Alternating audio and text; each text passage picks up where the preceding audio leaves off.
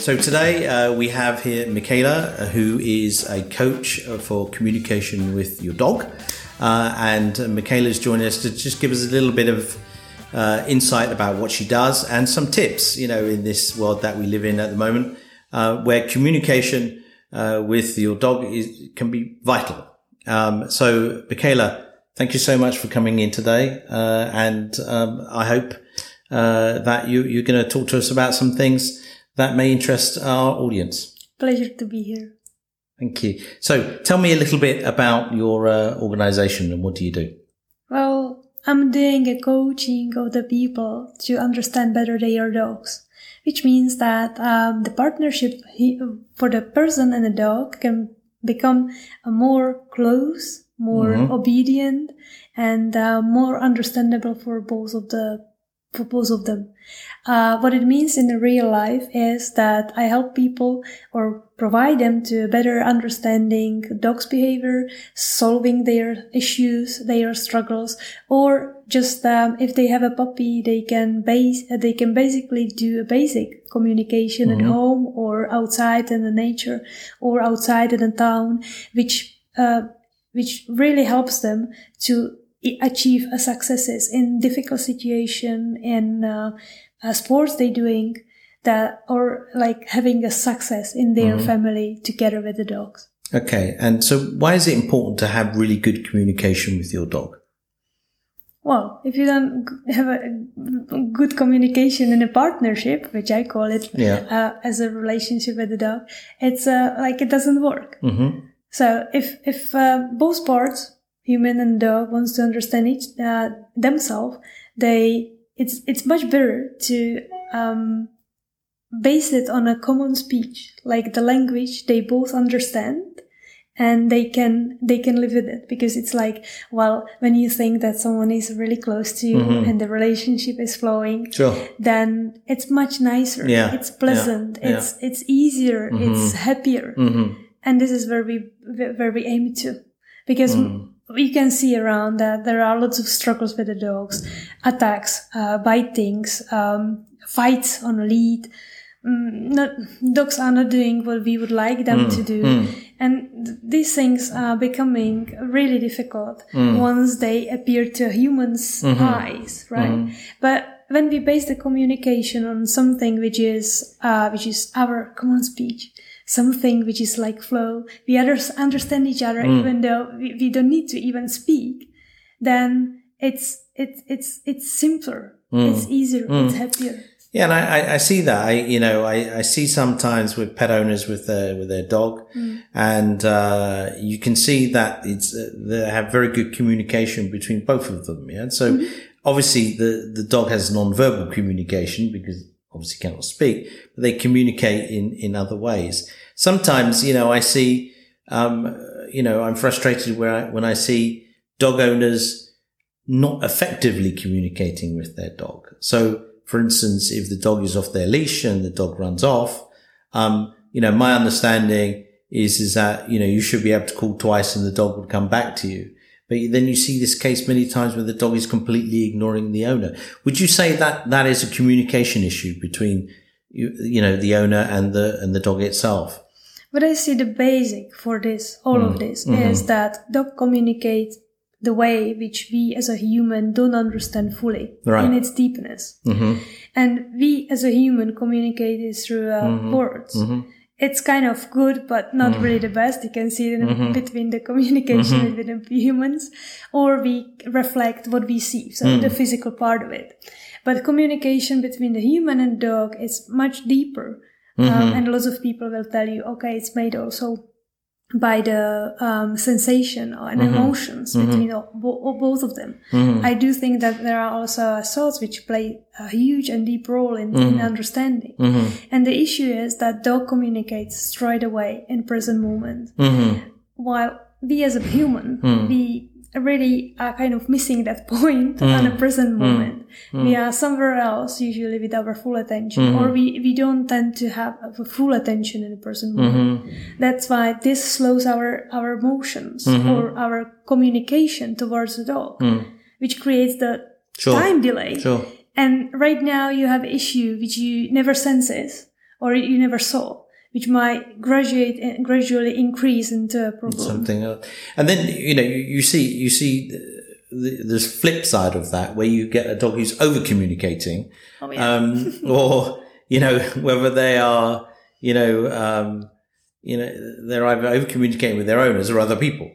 So good examples of that, for instance, I have a neighbor, for instance, who has a dog, and when the owner is not there, the dog is constantly barking. Yeah. So barking. What is that? Is it anxiety, or what is that dog communicating to someone? They don't know who that someone is, but they're communicating something. What is it they're communicating? Well, I don't give you a general answer because this is not my way of doing it. A relationship between dog and human is based on their like unicity. Sure. And the source of the issue. Yeah. It's between of them. It could be it could be inside of either of them, like dog behavior or dog misunderstanding, human not communicating properly in present moment, or some other issues which might not be seen, like our struggles, stress, lots of emotional things which we carry around. And there are 1,000 things that can cause this situation.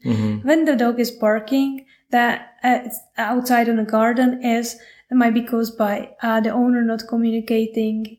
He's staying inside and he is leaving to work, for example. That's not proper communication. They didn't make an agreement. I don't call it commands because commands is not really good for like stay here and so. But the communication and the agreements between the partners are much better.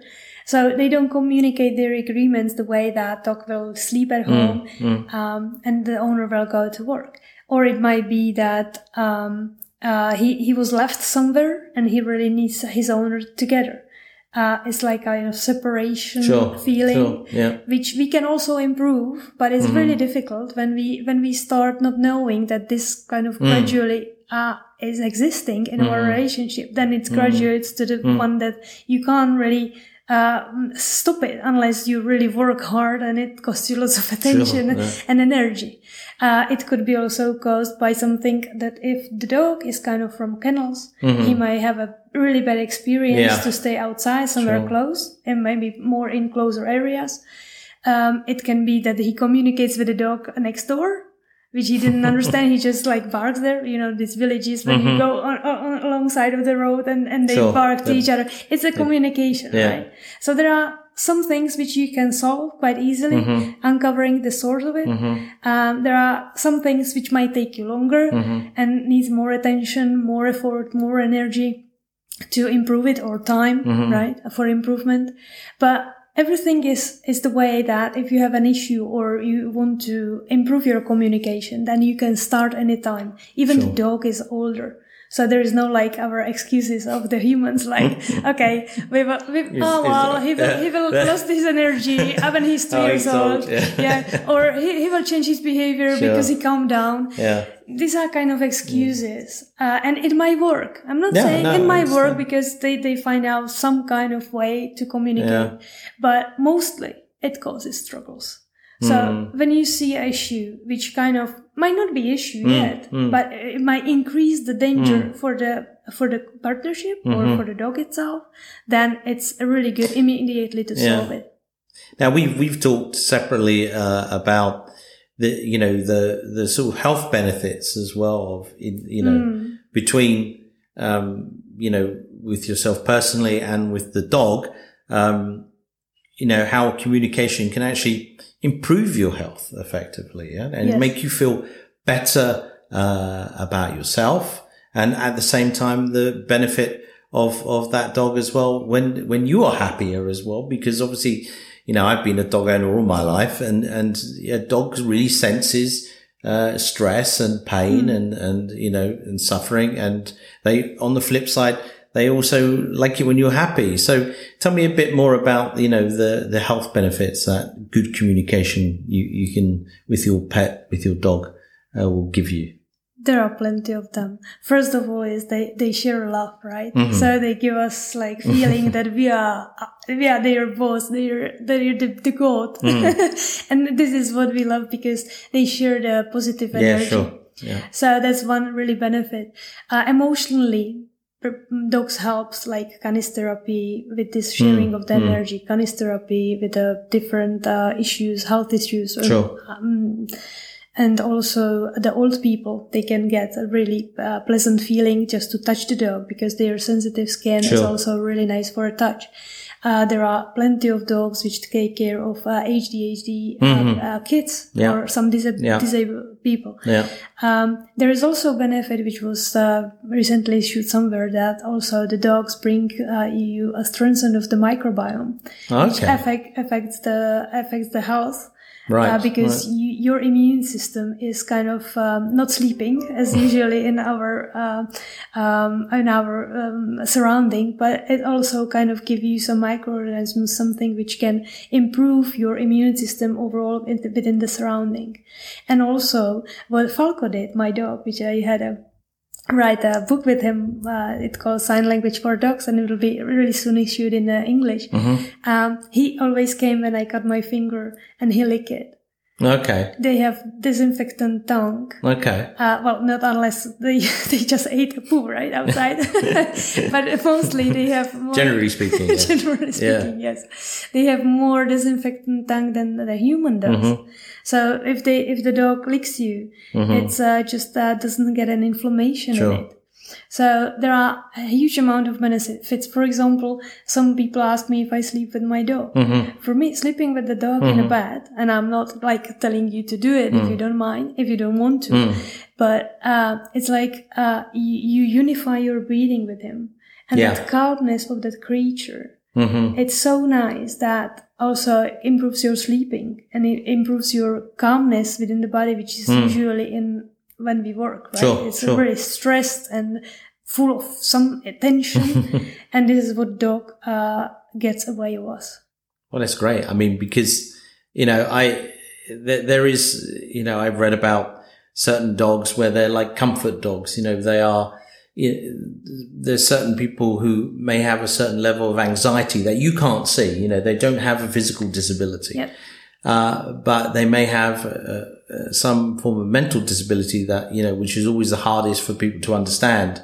And a dog or even cat or even any other animal can be really that person to that animal to help that person to feel better, and I think it's very valuable.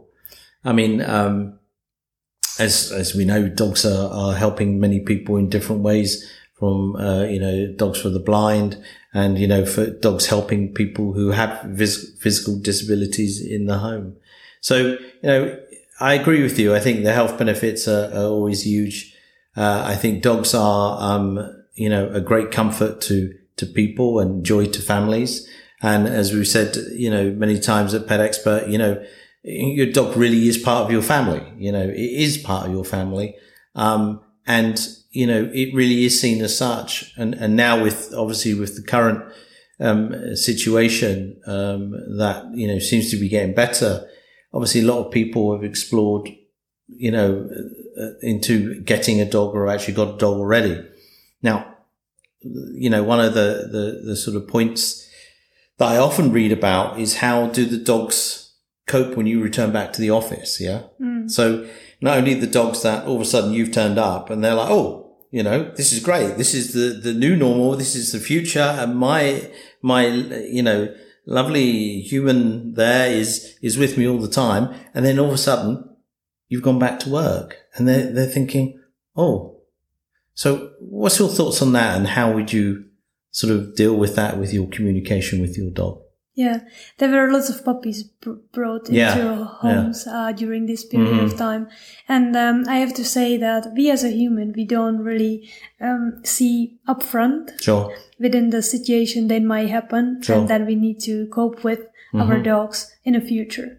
Which means that we really forget when we are at home. We usually forget to leave him home for when we are going to a shop. And if it's the puppy, to teach him how to stay at home alone, how to be self-confident to play on his own, and that we are not there always. So if we miss this point, it's really difficult for him to understand that situation change. So when there is an issue like this, and people realize, then first of all, you need to have a look what other situations you didn't cover that you have to cover and start to train the way that you are more pleasant in the relationship. And second thing is, if there is already an issue, it can be communicated better. Yeah. So you need to start from that point when you realize something is not really as you would like to have. Either it's not safe for a dog, or it's not safe for your relationship, or there is some struggle which you don't want to have. And start from there. So make new agreement. Communicate with the dog that there is a change. Because each change, and humans don't do this, we don't communicate. We think that our partner will follow us because we change direction. Sure. But this is not the thing that the dog can understand. Sure, no, I understand. So each change needs to be communicated. And if something we know that it will be necessary or it's going to change, we should prepare our partner that he can cope with the situation. So even though there might be struggles, if there are struggles, I'm keen to help. By individual sessions to uncover and change the behavior with the people, that they may have happier life together since then. Or they can try themselves and to implement a new agreement command that the dog can understand. Great. Listen, Michaela, thank you so much for coming in to speak to us today.